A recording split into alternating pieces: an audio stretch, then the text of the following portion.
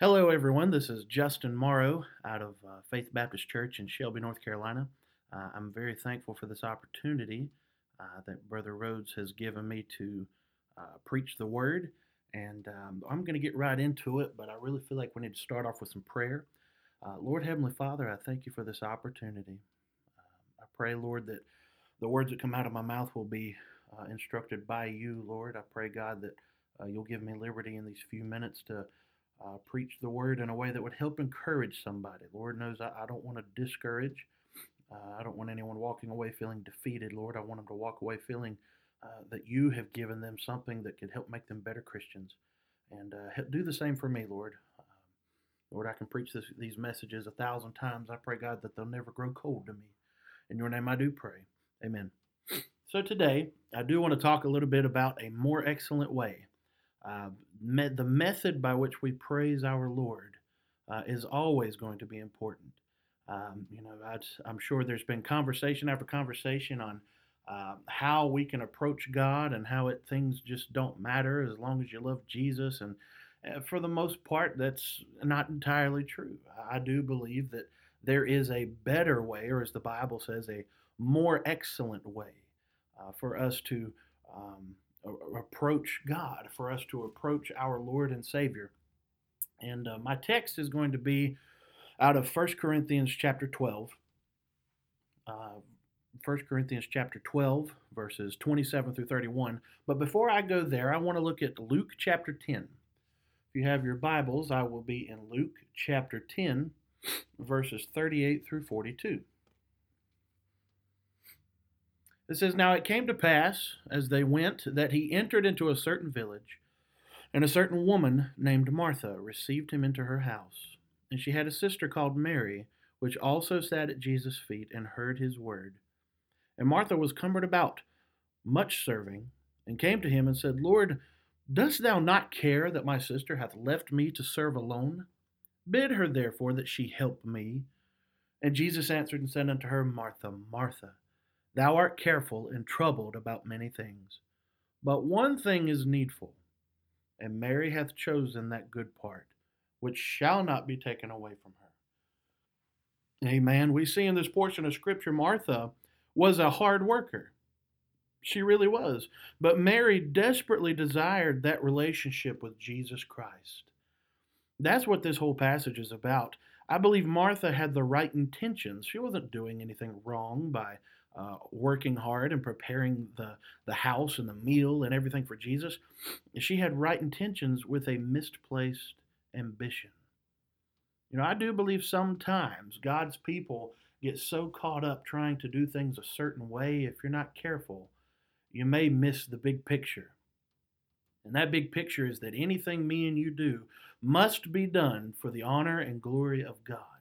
Anything that me and you do, we must remember that it is to be done solely for the purpose of pleasing our Savior, Jesus Christ. Amen. Now, if you'll flip with me over to our text in 1 Corinthians chapter 12. 1 Corinthians chapter 12. We'll start in verse 27. It says, Now ye are the body of Christ, and members in particular. And God hath set some in the church, first apostles, secondarily prophets, thirdly teachers, after that miracles, then gifts of healings, helps, governments, diversities of tongues. Are all apostles? Are all prophets? Are all teachers? Are all workers of miracles? Have all the gift of healing? Do all speak with tongues? Do all interpret? Now listen here, verse 31. But covet earnestly the best gifts, and yet show I unto you a more excellent way.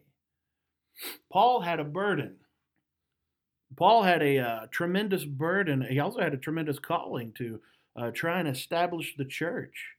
And everywhere that him and his faithful stewards would go, they would do their absolute best to just reach out to the people and show them who Jesus Christ is and share the gospel with them in hopes that maybe they would receive it, in hopes that not only would they receive it, but they would actually put forth an effort to display Christ's love and display the gospel and the good news through their actions and through their life and the way that they carried themselves and just everything about them He wanted them to make sure that they were displaying a more excellent way. I believe one issue in the average church is the lack of effort put into perfect servanthood to God. It's a lack of effort that's put into the perfect servanthood to God. There's a few different crowds. Sometimes when you're listening to the independent fundamental Baptist brethren, we talk about those crowds. Amen. We talk about the back end crowd. That's the folks who come to church and they back in their spot so that as soon as we pray, they can get out first. Amen. And sometimes we talk about the shouting crowd. Right? I mean, you've got some people that can sit in church and they'll amen, raise their hands, and there's some folk it just seems like they always have to shout, amen. Now, I'll be honest with you, I'm one of those. I sometimes I get excited, the Spirit starts moving, and I've just got to, I've got to get excited, amen. And sometimes there's the crying crowd. So a lot of times we'll put that with the ladies in the church, or the ladies are more likely to cry than the men. That's not the case in my house. I cry all the time. You can ask my wife. She'll tell you I'm a soft-hearted person, and it doesn't take much for me to just cut the waterworks on, amen. But the crowd, there's a particular crowd, per se, that I want to talk about today. And in order to express this crowd and show you something about this, maybe help identify some people under the sound of my voice today that are listening, maybe you're in this crowd, right? And before I get to talking about this crowd, first I want to kind of give you an example of a few other crowds they're associated with, right? First, you have the in crowd, right? And when I think of the in crowd, I think there's some Christians who just step up and they sell out to God, right? You know people like that. It just seems like the church is their life. It seems like Jesus Christ guides every step they have. They've never got a negative thing to say about anybody. They're good church members, faithful tithers. That's your in crowd, right? And then, of course, there's your out crowd. Those are some that don't get involved at all. And in my opinion, typically those people don't last long anyway. People who haven't fully surrendered their life. The topic in my sermon is not about these two crowds. It's not about the in crowd or the out crowd. You say, well, Justin, in and out, is there a middle ground? And my answer to you is yes. The topic of my sermon is about the ones who ride on the leader's coattails, the ones who are faithful to church, but they don't live a continuous sin life, but they don't live a fully surrendered life either. They haven't given their life fully to the cause of Christ. And this is what I call the most crowd. Amen. This is the crowd that has given most of their life to God. And let me tell you something, that's a good place to start. I'm not here to make anyone feel bad, but honestly, in your Christian walk, there should always be progress. Even if you start out as one who's identified with the most crowd, maybe at some point you can start to give more of your life to God. And that's what I want to encourage you with a little bit today. Things that they may not know they struggle with. The most crowd may struggle with true meditation in God's Word. Now, if you're anything like I can be sometimes, maybe you read your Bible pretty often, right? If you're part of the most crowd, I think we all try to read our Bibles every day, and sometimes we may fall short. We may get too busy and we don't read God's Word, and sometimes I've got to make up for that, amen. Sometimes I need to ask the Lord to forgive me and to take my relationship with Him more serious. But sometimes people will read their Bibles, but they're not really meditating. I mean, even the psalmist said, I will meditate therein day and night. I mean, that's to think, that's to dwell on the things that they just read from God's Word. This is just the idea of meditation, to extrapolate everything from God's Word that we possibly can. It's more than just spending 20 minutes reading through a few chapters. Amen. And I think of maybe their prayer life. Maybe that's something that could increase. I think, honestly, if we're all being honest, all of our prayer lives could increase. Our prayer life, I think everyone has room to step up in that. And we'll talk more about that later. Something else they may struggle with is their friendships. You got to think of the people you surround yourself with. Even the Word of God encourages friendship. Amen. I mean, it says two are better than one, where if one fall, he may pick up the other. We read about how iron sharpeneth iron. It is important to surround yourself with people that are just as in love with Christ as you are. It's important to surround yourself with people that are going to go out of their way to make sure that they are pushing you closer to the Savior. Amen. The most crowd follows in the shadows of the all crowd. I'm talking about the leaders. Amen. One thing that I think of when I think of, in my life, as far as being part of the most crowd, I think of my calling to preach.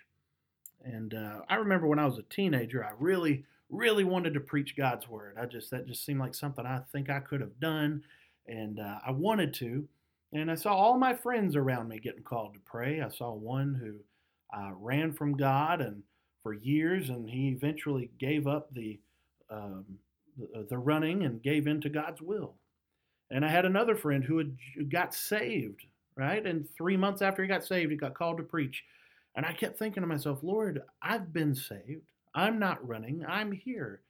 Why don't you call me to do your work, Lord? I'd be happy to preach your word.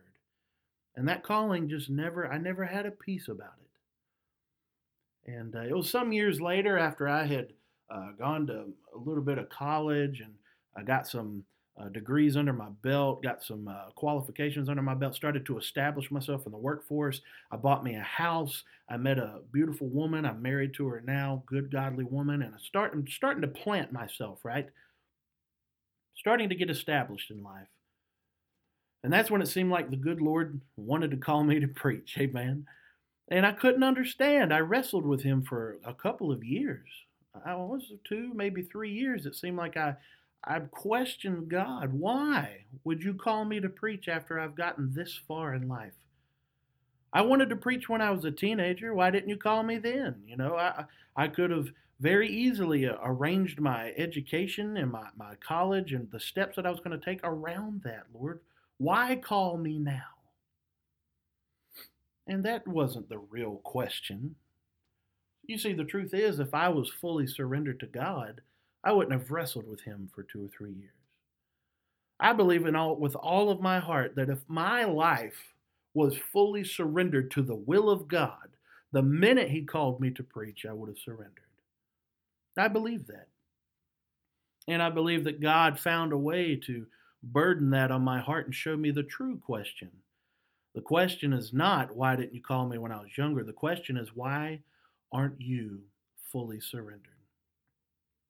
And I believe with all of my heart that the day I surrendered the call to preach was also the day that I fully surrendered my life to the cause of Christ. Meaning that I wasn't just here to preach. I'm not just here to stand behind a pulpit and open a Bible so that people may see me and make my name bigger. That's not what it's about. When I say surrender my life, what I mean is I'll take out the trash for the church if that's what edifies the name of Christ. I will sweep the floors, whatever needs to be done. If I'm to spread the gospel among 1,000 people in a congregation or amongst the elderly or amongst children, hey, some of you, your parents, you know how it is, how hard it is to get kids to listen. But the Lord has put the children on my heart.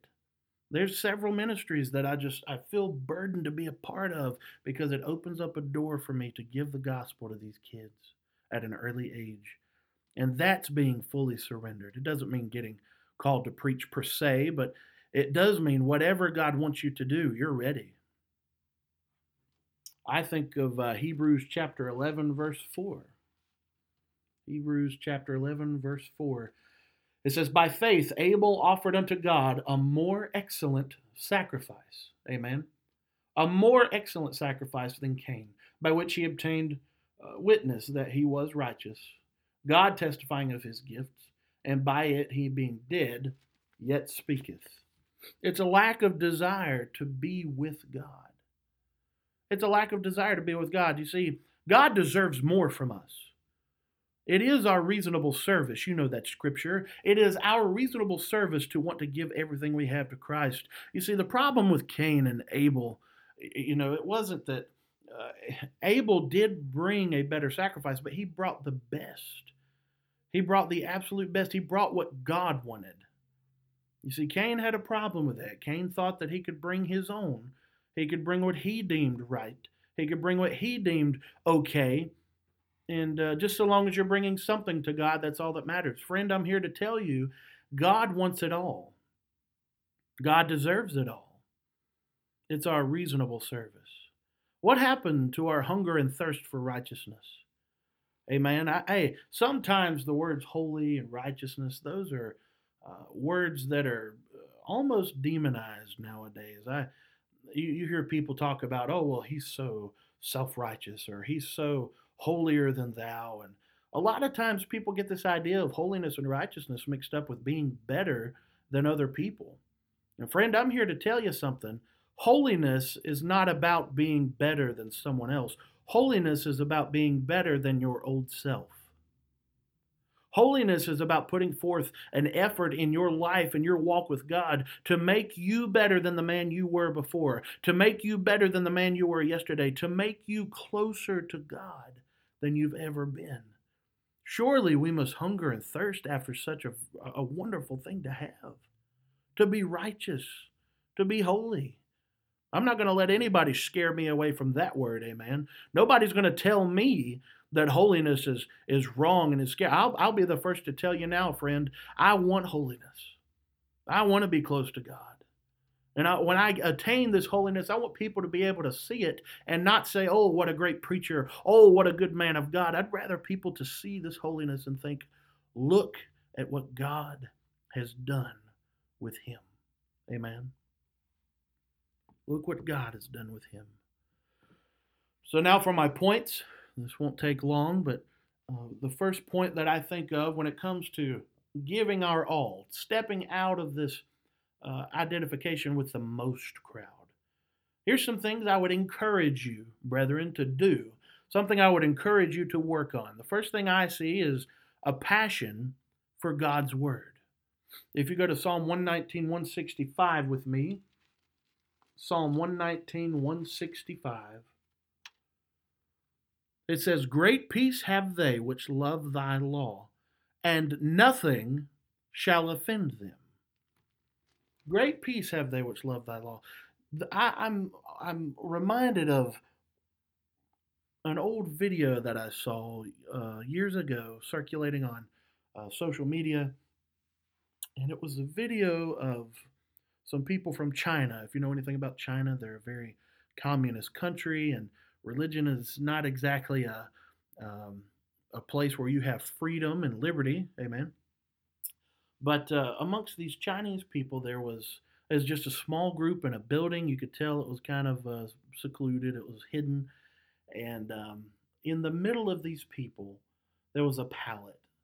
And there were a bunch of black books on this pallet that were shrink wrapped. Amen. And when they cut that shrink wrap open, you could see there were Bibles. There were Bibles that were translated into their language, a language they could understand.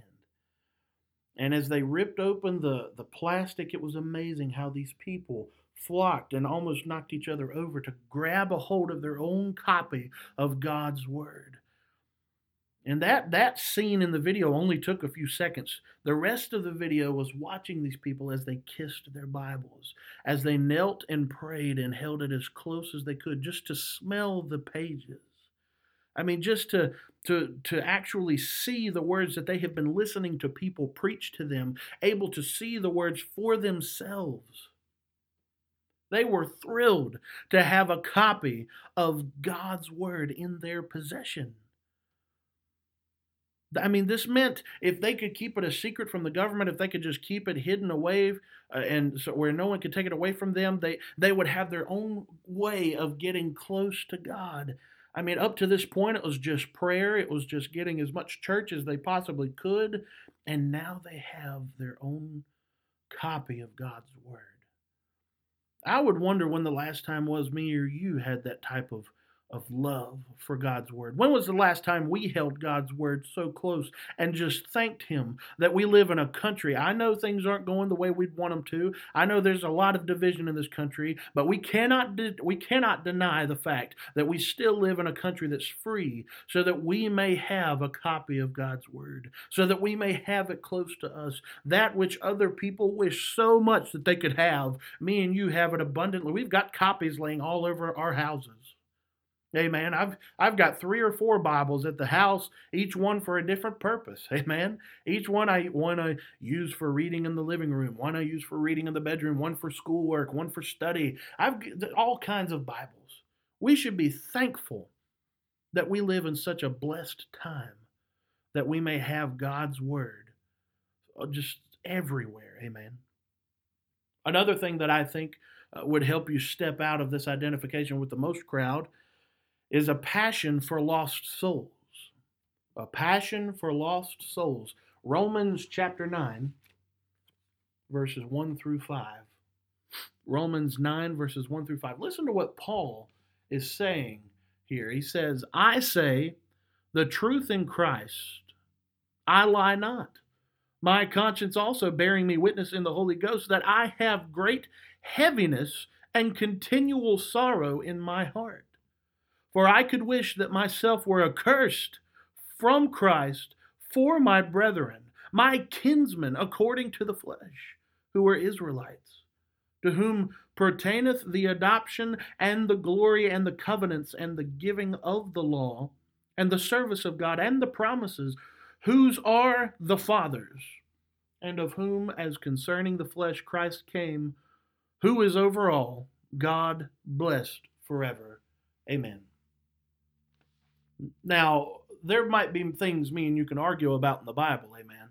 But one thing me and you cannot argue about is the burden that Paul had for lost souls, the burden that he had for his lost countrymen. Paul absolutely loved his people. He wanted people so badly. I mean, this is a big thing for him to wish in verse 3 that he would be accursed, that he could potentially just give up his salvation for the salvation of others. I mean, what a burden to have, that he could take their place. Sadly, he cannot. And I believe that's what drove him to just do his absolute best to surrender everything he had to spreading God's word and making sure everyone knew. It's more than just, oh, well, I gave him the gospel once. I've planted the seed and that's all I need to do. Well, bless God, what happened to a burden for lost souls? What happened to that passion? Hey, man, just giving the gospel to say, well, I did it and they can do with it what they want. Hey, man, that might just be all we're asked to do. But I mean, have mercy. I'm sure you have people in your family that you have witnessed to, and maybe they don't want to hear too much more about it, and you don't want to make them angry, but there's got to be something inside of you that is not satisfied with just giving the gospel once and letting them do what they want. I mean, there's got to be something inside of you that is dying to try to get to persuade them. Amen. He said, almost thou persuadest me, he said to Paul. That means Paul was putting forth a tremendous effort. He really wanted this man to give his heart to Christ. Amen. I think of a quote from Charles Spurgeon. He said, if sinners be damned, at least let them leap to hell over our dead bodies. And if they perish, let them perish with our arms wrapped around their knees. If hell must be filled, let it be filled in the teeth of our exertions, and let no one go unwarned or unprayed for. Amen. What a tremendous quote about having a burden for lost souls. I mean, that's what it's all about. We should give the gospel as much as we can, but brother, we should give the gospel as often as we can. Amen. And I think another thing we need to have is a passion for prayer. A passion for prayer. In 1 Thessalonians chapter 5, verse 17, it says, pray without ceasing. Amen. That's an easy verse to memorize. Pray without ceasing. This, my friends, is where it's all going to start.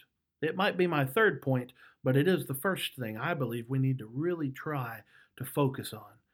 That relationship with God is going to be the fuel for your zeal. It's what will drive you. I think of a story of a little boy and a little girl who lived across the street from each other, and the little boy had a bag full of marbles. Amen. And he loved his marbles. He'd been collecting them for the past few years, and he had all kinds of different colors, different sorts, different glass, different designs. And the little girl across the street, she had a big bag of candy, and that boy really liked that candy. But see, the little girl, she really liked the marbles. And then one day they decided to make a trade. He said, "You give me your bag of candy, and I'll give you my bag of marbles." And she said that sounded like a fair trade. So they went to bed that night. And while he was laying in bed with his bag of marbles, he said, "You know what? I'll pull out the 5 or 6 marbles that I like the most. I'll take those out of the bag, and she'll never know the difference. She'll just still see a great big giant bag of marbles." And so he pulled out 5 or 6 of his favorite marbles and he kept them in his pocket. And the next day they got together and made the trade, and he was laying in bed that next night with a bag full of candy and 5 or 6 of his favorite marbles. He thought he'd pull one over on her. But the more he thought about it, he began to think to himself, "I wonder if she held any candy back from me." It's a funny thought and a funny story, but it's a good application to sit and think of what could God be holding back from us because we held back from Him. If you want to talk about the blessings that God has for us, I would wonder what if God is holding back from us because we first decided not to surrender every part of our being to Him? Are you missing out on what God can give you due to your lack of commitment and dedication? If you claim Christianity, be one. Amen. There's so many people that they may join the military, and that's what they want people to know that they're identified with. Bless their hearts. I pray for our military. Amen. You have people that join different factions. Maybe you enjoy the job you work at. I personally, I work at Oakwood Homes, and I like to wear the shirts. Oakwood Homes, come buy a home from me. I'd be more than happy to help people, and we want to beat the business down the road, all that good stuff. Being what identified, amen. Well, if you're going to claim to be a Christian, I want to ask you, friend, why not put forth a better effort to be one? It is more important than anything else in this world. Be identified with the one who saved our souls from hell. Amen. The message is this: your relationship with God has no stopping point. The more excellent way is the continual growth of that relationship. Strive for that more excellent way. If you are among the most crowd or are slowly headed in that direction, I encourage you to come find that inner burning desire that you used to have. You may say, Brother Justin, I can think of a time in my life when I did used to serve the Lord with all of my heart. Well, I'm not going to sit here and grill you and ask you, why aren't you there anymore? That's between you and the Lord. I simply want to encourage you to step forward. Hit your knees. Press pause now. Stop listening to me. Go hit your knees. Get by the bedside. Get in your prayer closet. Ask God to help you now. Identify the things that are holding you back. Set them to the side. I believe with all of my heart God has the ability to give us those desires. Amen. He will put those desires in our hearts if we delight ourselves in Him. Let's pray again. God, Heavenly Father, I thank you for this opportunity. And Lord, I do pray that this message will be used in a mighty way. I'd love the idea of people getting right and people getting their hearts turned toward you again. Lord, I love the idea of people coming closer to you and maybe even a revival sparking in their lives, God. But Lord, I do want to be used. This isn't about me, Lord. Lord, I pray, God, that you will use the words that have come out of my mouth today. I pray that you will use this message that you laid on my heart to bring people closer to you, God. And Lord, that's all I desire. Lord, I desire to see people grow closer to you and maybe even lost people who might have been listening to this podcast. God, I pray, Lord, that you will show them. Maybe they have no idea entirely what we're talking about. They've never accepted you in their heart. God, I pray that you'll show them.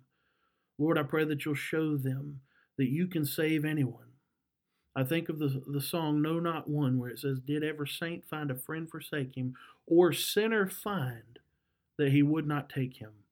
Lord, I pray that the people under the sound of my voice will hear and know that Jesus Christ died for their sins and that he can save anyone if they'll but ask. Lord, I pray that you'll continue to watch over the remainder of this day, and I pray that you'll bless the people listening. In your name I do pray. Amen.